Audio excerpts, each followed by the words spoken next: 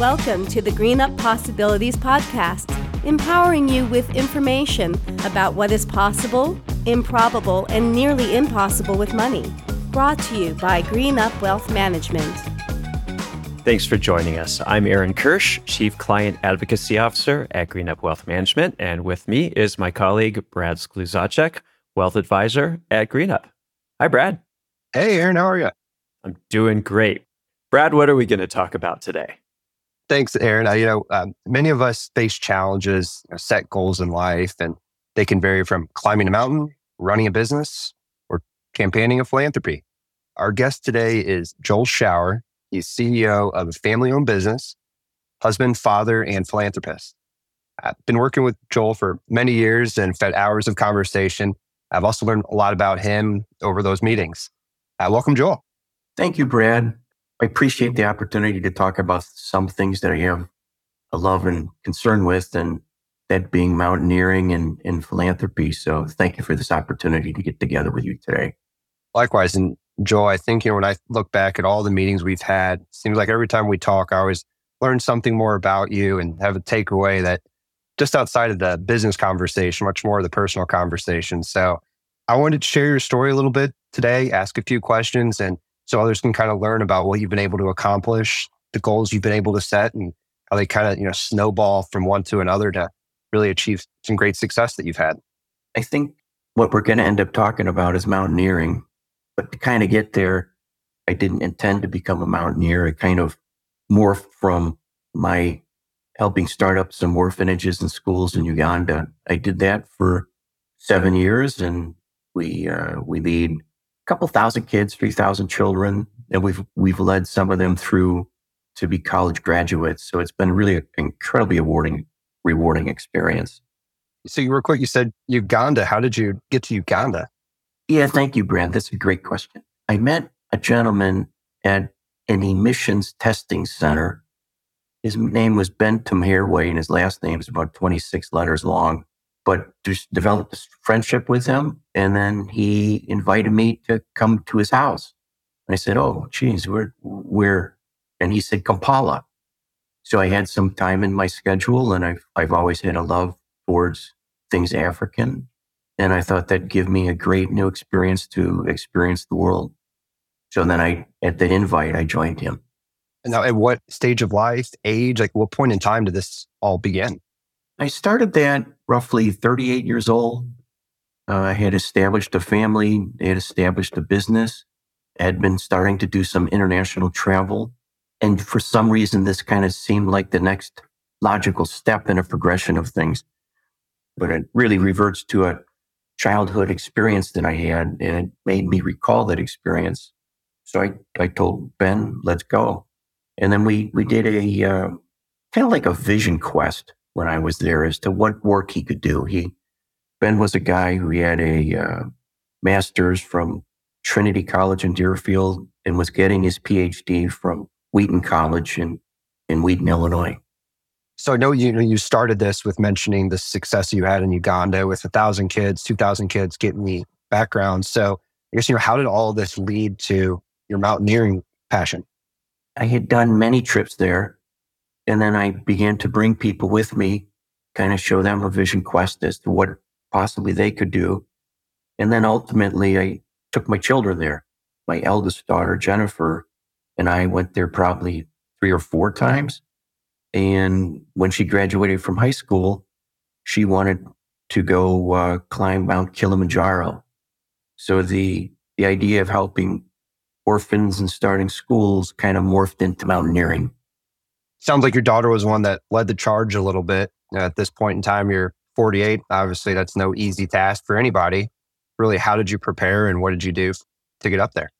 We both trained at the YMCA, and training really consisted of a lot of hours on a Stairmaster and then carrying a backpack, 40, 50 pounds. And that would be twice a week. And then weightlifting training, and then outdoor hikes on the weekends for 9 to 12 miles, carrying a backpack. And then that became kind of my ritual, or my regiment for every mountain that I've climbed. So Jen and I finished on Kilimanjaro. I was 48. And I thought I was done with this thing. And it kind of seemed like there was a life transition a little bit, that these things that I started with orphanages and schools were now up and running. But now this thing with mountaineering was beginning to get its own wings underneath it. My wife and I and children went and saw Denali, the national park, in 2010. And once I saw it, I was smitten. And I told my wife, I'd like to take an attempt to climb it. She started laughing. So I took that immediately as permission. Testing geography here. Denali is Alaska? Denali is Alaska. But to climb Denali, the preparation hike is Aconcagua. And that's in the southern hemisphere. So Denali is highest mountain in North America, 20,320, if I got that number right. And then Aconcagua is the largest mountain outside of Asia. That's roughly 22,900 feet. So then I began to train to Aconcagua. Went there the first time in 2012, learned a whole bunch, didn't get the summit. I stayed behind to watch somebody on the summit attempt with an understanding that I would get my own summit attempt the following day. I figured I could use a rest day. And then that deal was kind of reneged on. So I didn't get an attempt in 2012. Now, the beautiful thing about failure is if you're of the type, you will redouble your efforts. And that's really what I learned through Aconcagua. So in 2013, I went to Denali, and then I did everything I could in order to make sure that I got to the summit. So I prepared well. Denali, you're on a line with a guide, and there's roughly 5 or 6 people on the line. Everybody is tied in. You're going across crevasse fields. So if somebody falls in, you need to be able to arrest their fall. So we went there, and I felt that like this was the hardest thing I ever did. However, I felt like I was in kind of the right spot as well. I was the oldest guy on our team, 53 at the time. And there were a lot of younger people in our group who failed to get to the summit because they had failed to adequately prepare. And the preparation is physical and also mental. So you really have to have kind of a gritty spirit, and you got to keep one step ahead and driving it. I'm kind of following along here on my virtual map to just kind of know where these mountains are at. And so it sounds like it was more of a team approach to a lot of this, and you're relying on others to help through this process, or is it really all you? You're on a team made up of individual members, and there's an expectation that you're going to perform at a certain level to remain on the team. And those that perform at that level continue upward, and the mountain reveals within us what is in us. The mountain will just show all. So if you prepared, you have a good shot at getting to the summit. If you haven't prepared, it'll be revealed. So the people that are the posers, and there always are some everywhere, they kind of get found out for who they are. And the ones that have the real game, they can continue on. All right. So posers can't make it up the mountain. A lot of challenges. What's next for you? I had an opportunity to either go back to Aconcagua or to move onward. And I, at that point, decided I would move onward. And then the next really mountain in the scale of things is to try Everest after Denali. And I felt I had done my work. I learned my lesson at Aconcagua. I did my work on Denali, and I felt I was prepared. So in 2014, I positioned myself to be able to get to the Himalayas and then to make an attempt on Everest. Unfortunately, in 2014 was the largest accident that had occurred in Everest history, and there was an avalanche in the ice fall, and 16 people perished. Some of the Sherpa from our group, we had an ER doc on our group, and when there was triage being performed, he was beautiful in helping save lives on Everest. But when that occurred, the season was called off. You know, you put so much time and effort, and you try to prepare for these things, months and months and months and months to prepare for a project. I kind of went through depression afterwards, but came around, and then I was going to make an attempt in 15. However, my mom was dying, so I postponed in 15. and 15 was the largest accident on Everest, again, where there was an avalanche that came off a mountain, Maury, and blew through the whole base camp. And that ended 15 without a summit. So I prepared again for 16 and I went back. And with the accidents in 14 and 15, there were far less people on Everest. And then 16, I began the grind to try to get up the mountain. Especially with Everest being such a fabled mountain across the world, it's amazing just to hear that you're going to be able to try it. Tell us about the experience going up. I was 55 years old. I'm thinking, do I have enough within me to try to get to the summit? And I had committed myself to an attempt.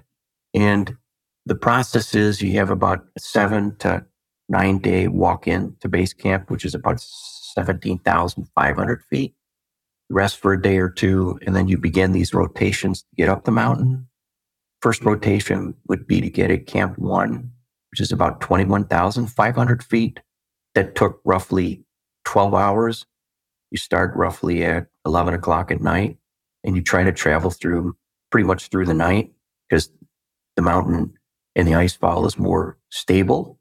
Then beyond Camp 1, we took a hike up to advanced Camp 1, which was another 1,000 feet maybe.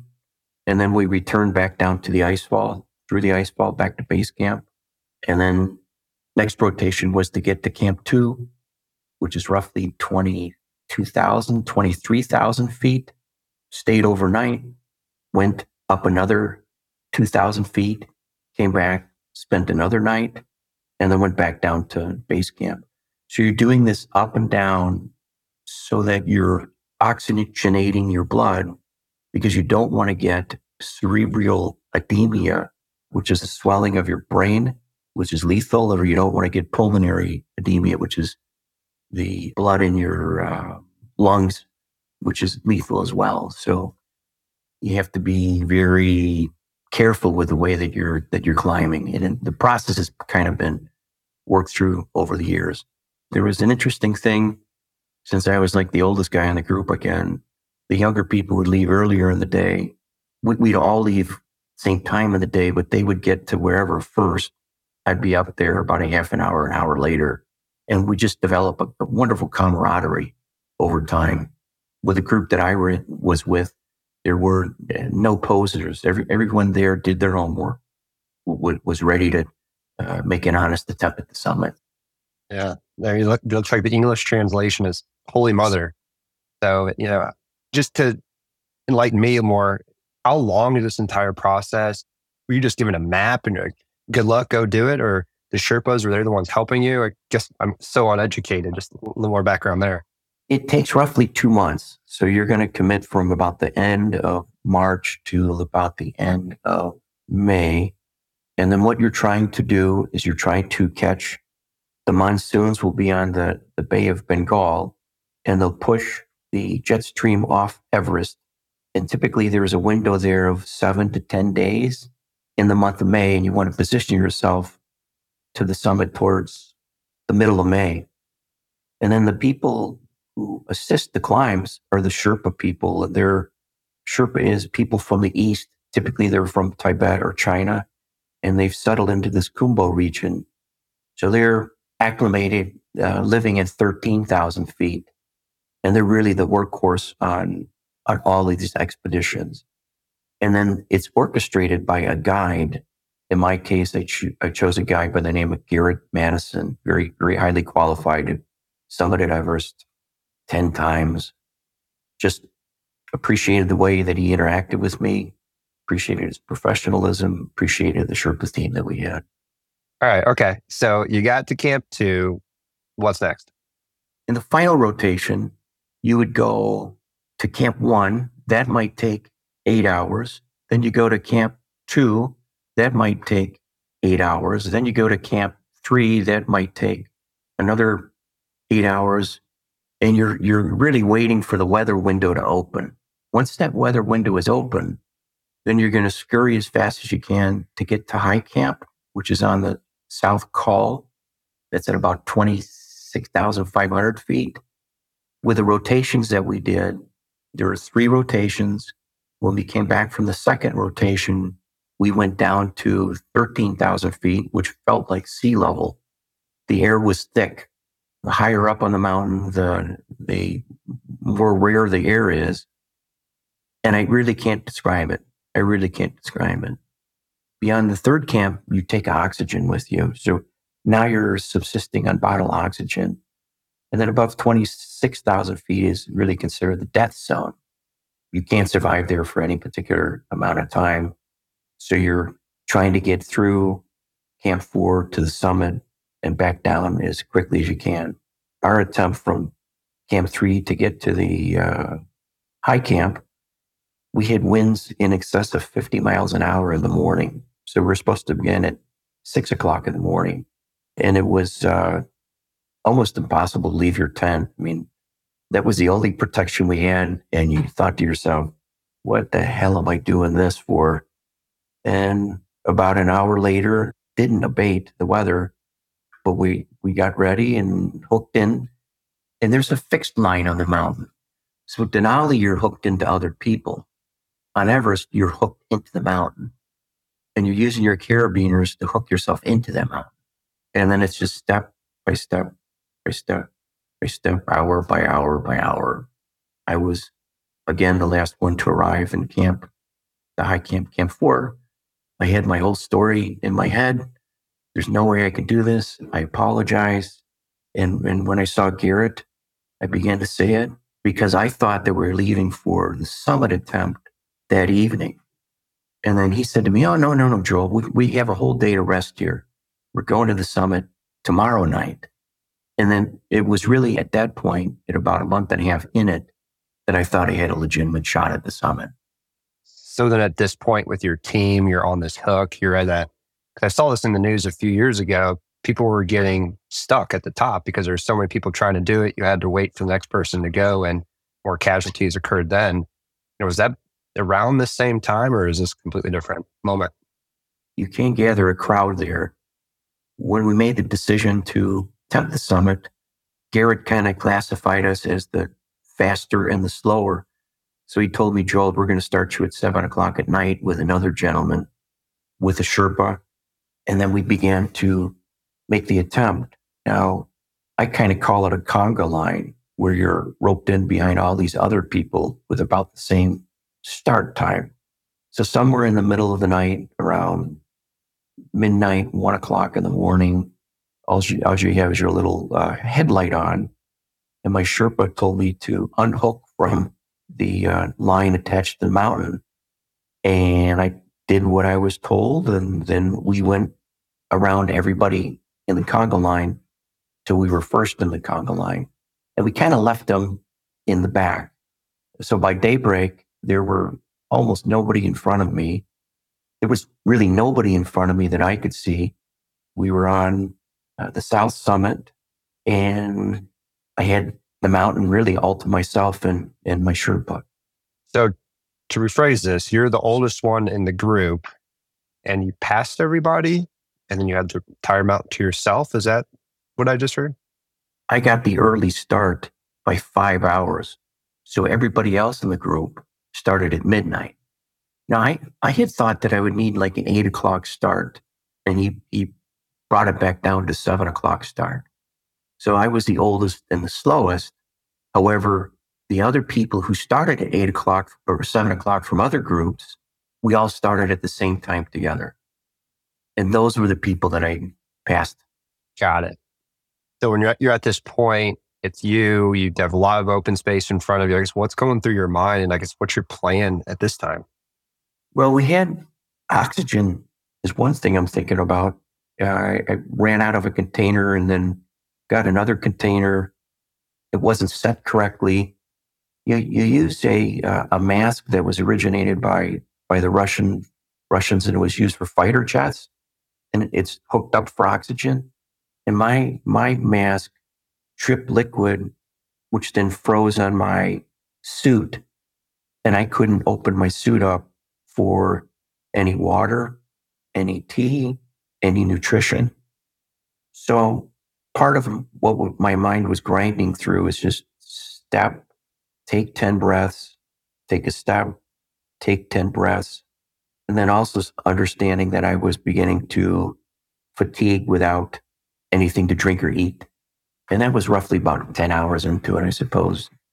Now, how cold is it at this point? Silly question. It would be maybe 25 degrees below zero, 30 degrees below zero. It's balmy. Not so much. Yeah, we're going through this big winter storm right now here in the Midwest. So got pretty cold, but nowhere near that. Easy peasy. You just need your Everest down suit. And I'll gladly sell you mine, Brad. Yeah. This is inspiring nonetheless. So maybe I'll start with just a little hill in my backyard. But there you go.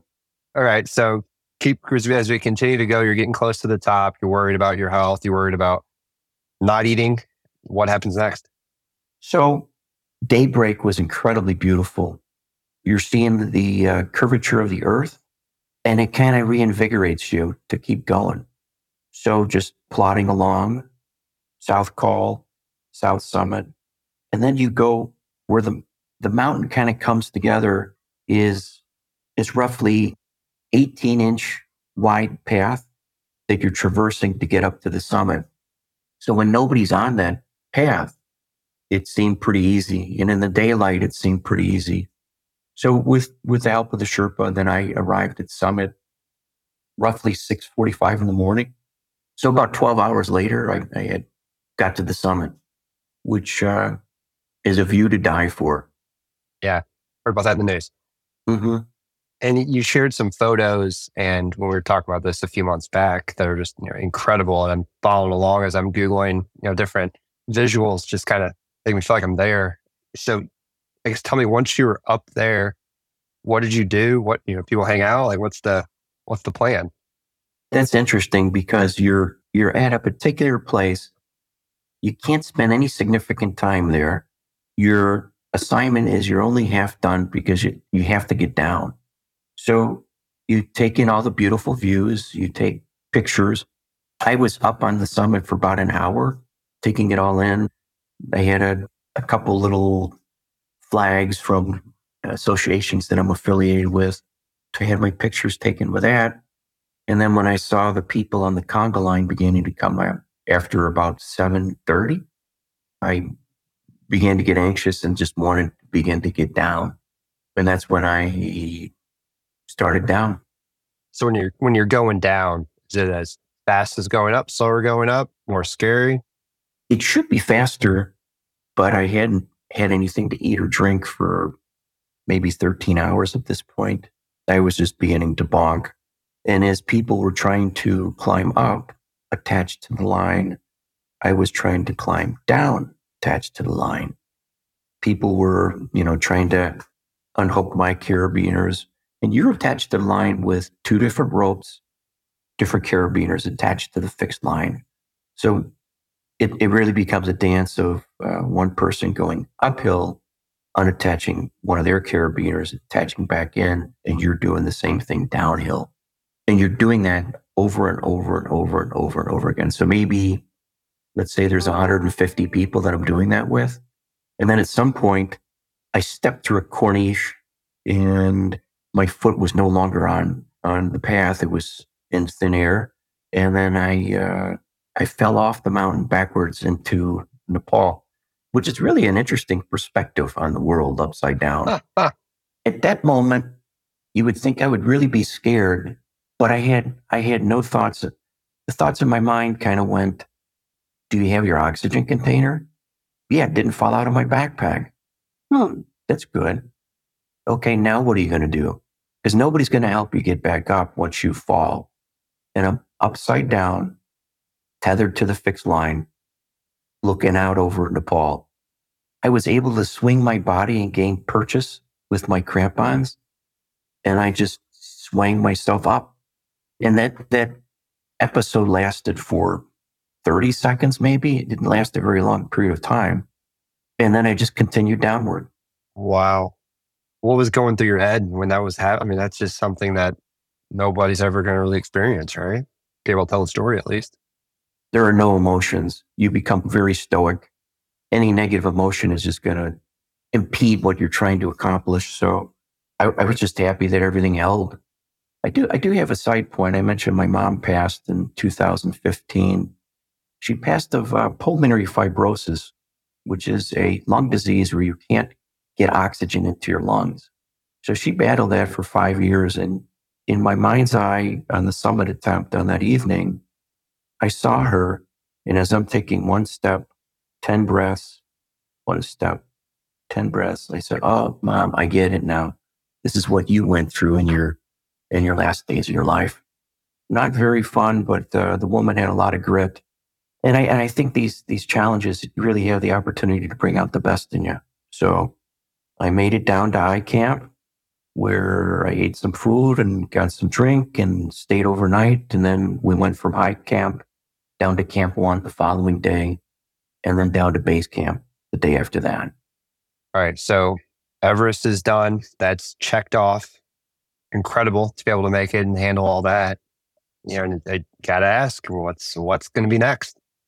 I had a friend kind of call me out of the blue who had climbed Vincent in Antarctica, and that's one of the 7 summits. And what he wanted to do was to ski to the South Pole. Now he had flown to the South Pole, but didn't ski there. And he wanted to do that, and he wanted to ski to the North Pole. And my first thought was, why would anybody want to do that? And then I thought about it for a little bit, and I'm thinking, here's another opportunity, a door's opening. Let's go for it. So we struck a deal. I said, I'd ski with you to the South Pole, or I'll ski with you to the North Pole if you ski with me to the South Pole. And then we became tent mates there, did that together, climbed Vincent. And that was in 2017. So I was able to summit Everest and get to the poles within 1 year. And that was kind of like, okay, what's next after that? Then I just tried to put together the rest of the ones. So there's Elbrus, and my daughter and I climbed Elbrus. Karstens in Papua New Guinea, climbed that one. And then I only had one mountain left, and that was Aconcagua.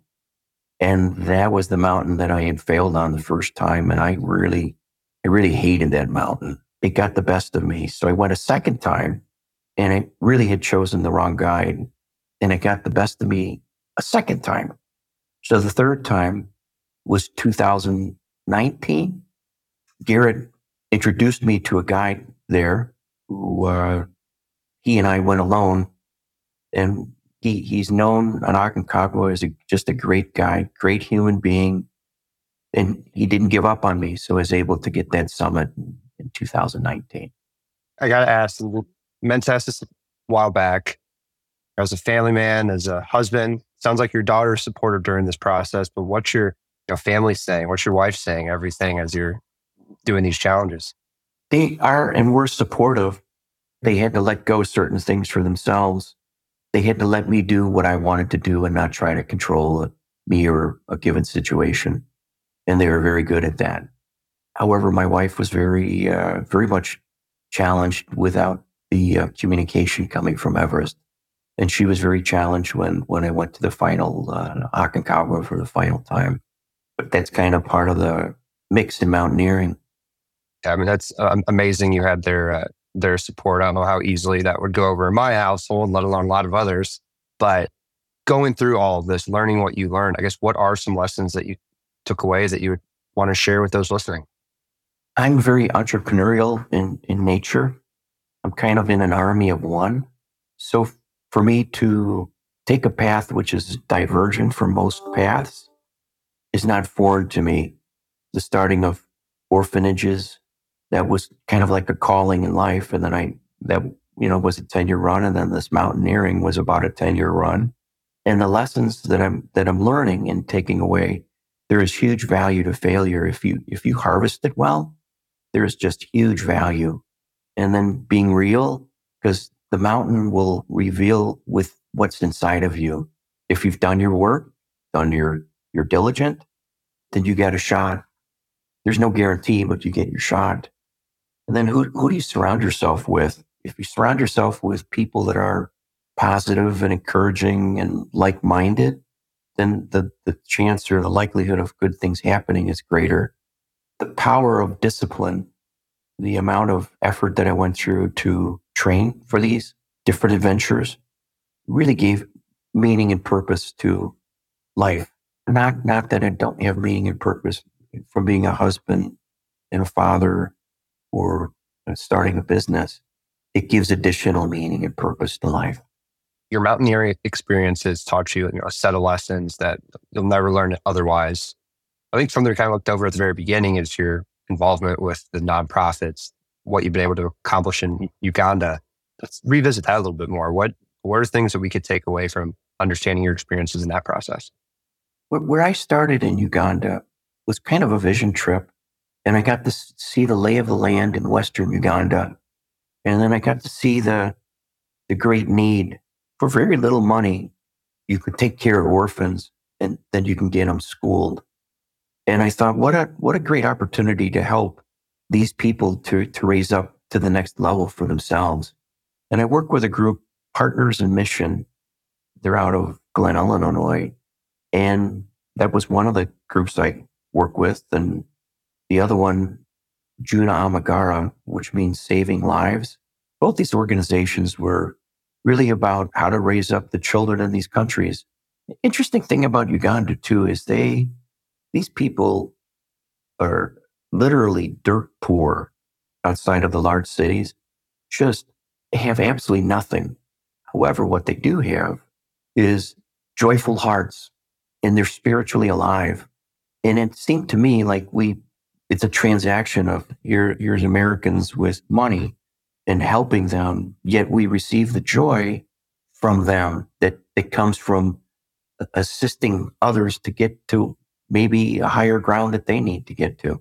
And I just love that. And I have thoroughly enjoyed those experiences. I never dreamed I would go to Uganda and do that. I never dreamed I would climb a mountain. I never dreamed I would start a company. But it seems like if you walk step by step, and if you listen to the calling in your own heart, you'll be able to do these kinds of things, and probably far greater. I mean, in some small way, I've had some accomplishments, but there are people that accomplish way more than I do, Brad. Maybe we'll bring them on next. Next interview will be with you, Brad, when you go do that. Okay? Yeah. Let's. I don't even have a good an analogy to use because things are pretty simple. So, Joel, your story's been great. Obviously, you're a model that not everybody can follow. And it's just incredible to hear the things you've been able to accomplish. So I guess what are then some takeaways that you would say to others throughout your experiences? I think early on, when somebody tells you no, if you're entrepreneurial, you hear the word go. So you don't let other people's negatives become your limit. The power of diligence and discipline is just incredible. And when you are that way, you will begin to be surrounded by people that are that way, and it becomes inspiring. So for the younger crowd, I would just say, you don't have to have life all figured out. I'm 63 years old. I'm trying to figure it out. It is do the one thing in front of you and do it to the best of your ability. There is and I tell my people at work, I don't care if you're in the production line, sales guy, a janitor, all work is noble and ennobling. And if we do that work, and if we do it for the best of our abilities, good things will happen. And if you just keep playing that forward, good things will happen. And then everybody's road is different. Everybody's journey is different. So I hope you're encouraged a little bit what some of the things that I've done. And then I hope that you will do something similar or greater. Joel, thanks for everything that you've been able to share today. Motivational nonetheless. My next question, what's next? What's on the horizon? I've thought about a couple different projects. What was last on the horizon is my eldest daughter just got married and I performed the ceremony for her and her husband. So that kind of occupied about all of my time. I've been asked to give a couple different talks, which I'll be doing in the next month or so. Beyond that, as far as adventure, I don't know exactly what it's going to be. I've never been to Greenland. I know some people that want to do a cross-country across Greenland. That would take a month. That's interesting to me. I will be heading out to Mongolia in August to go on a river trip with my son. He's a fly fisherman. So lo and behold, we're on a fly fishing trip in the middle of nowhere. But I want to keep life as an adventure, and I want to keep leaning into it. So as these opportunities arise, then I'll just keep plugging myself into it with those people that want to do those kinds of things. Joel, I mean, this story has been amazing. Learning from you over these last few years has been amazing. So thank you for being able to come on, share, and just be you. You've been great, and we really appreciate everything you've been able to share. Thank you for your time today, Brad and Aaron. And I hope this was helpful to somebody in your podcast audience. I really do. I've told myself after I was done with Everest that if anybody asked me ever to speak on this, I would do so. I would do so because there are lessons here for people. And if it helps anybody, then I'm all for it. Well, thank you so much, Joel. You have an extraordinary story, an extraordinary history, an extraordinary spirit. And the amount of wisdom we got from you in this short podcast is just fantastic, unbelievable. And for all of you who are listening, please share this podcast with people who could use a bit of inspiration, because if Joel's story wasn't inspiration enough, I don't know what is. So for Brad Skluzacek and for Joel Schauer and for the entire team at GreenUp Wealth Management, thank you for listening. GreenUp Wealth Management is a registered investment advisor, and the opinions expressed are our own. All statements and opinions expressed are based upon information considered reliable, although it should not be relied upon as such. Any statements or opinions are subject to change without notice. Information presented is for educational purposes only and does not intend to make an offer or solicitation for the sale or purchase of any specific securities, investments, or investment strategies. Investments involve risk and, unless otherwise stated, are not guaranteed. Information expressed does not take into account your specific situation or objectives and is not intended as recommendations appropriate for any individual. Listeners are encouraged to seek advice from a qualified tax, legal, or investment advisor to determine whether any information presented may be suitable for their specific situation. Past performance is not indicative of future performance.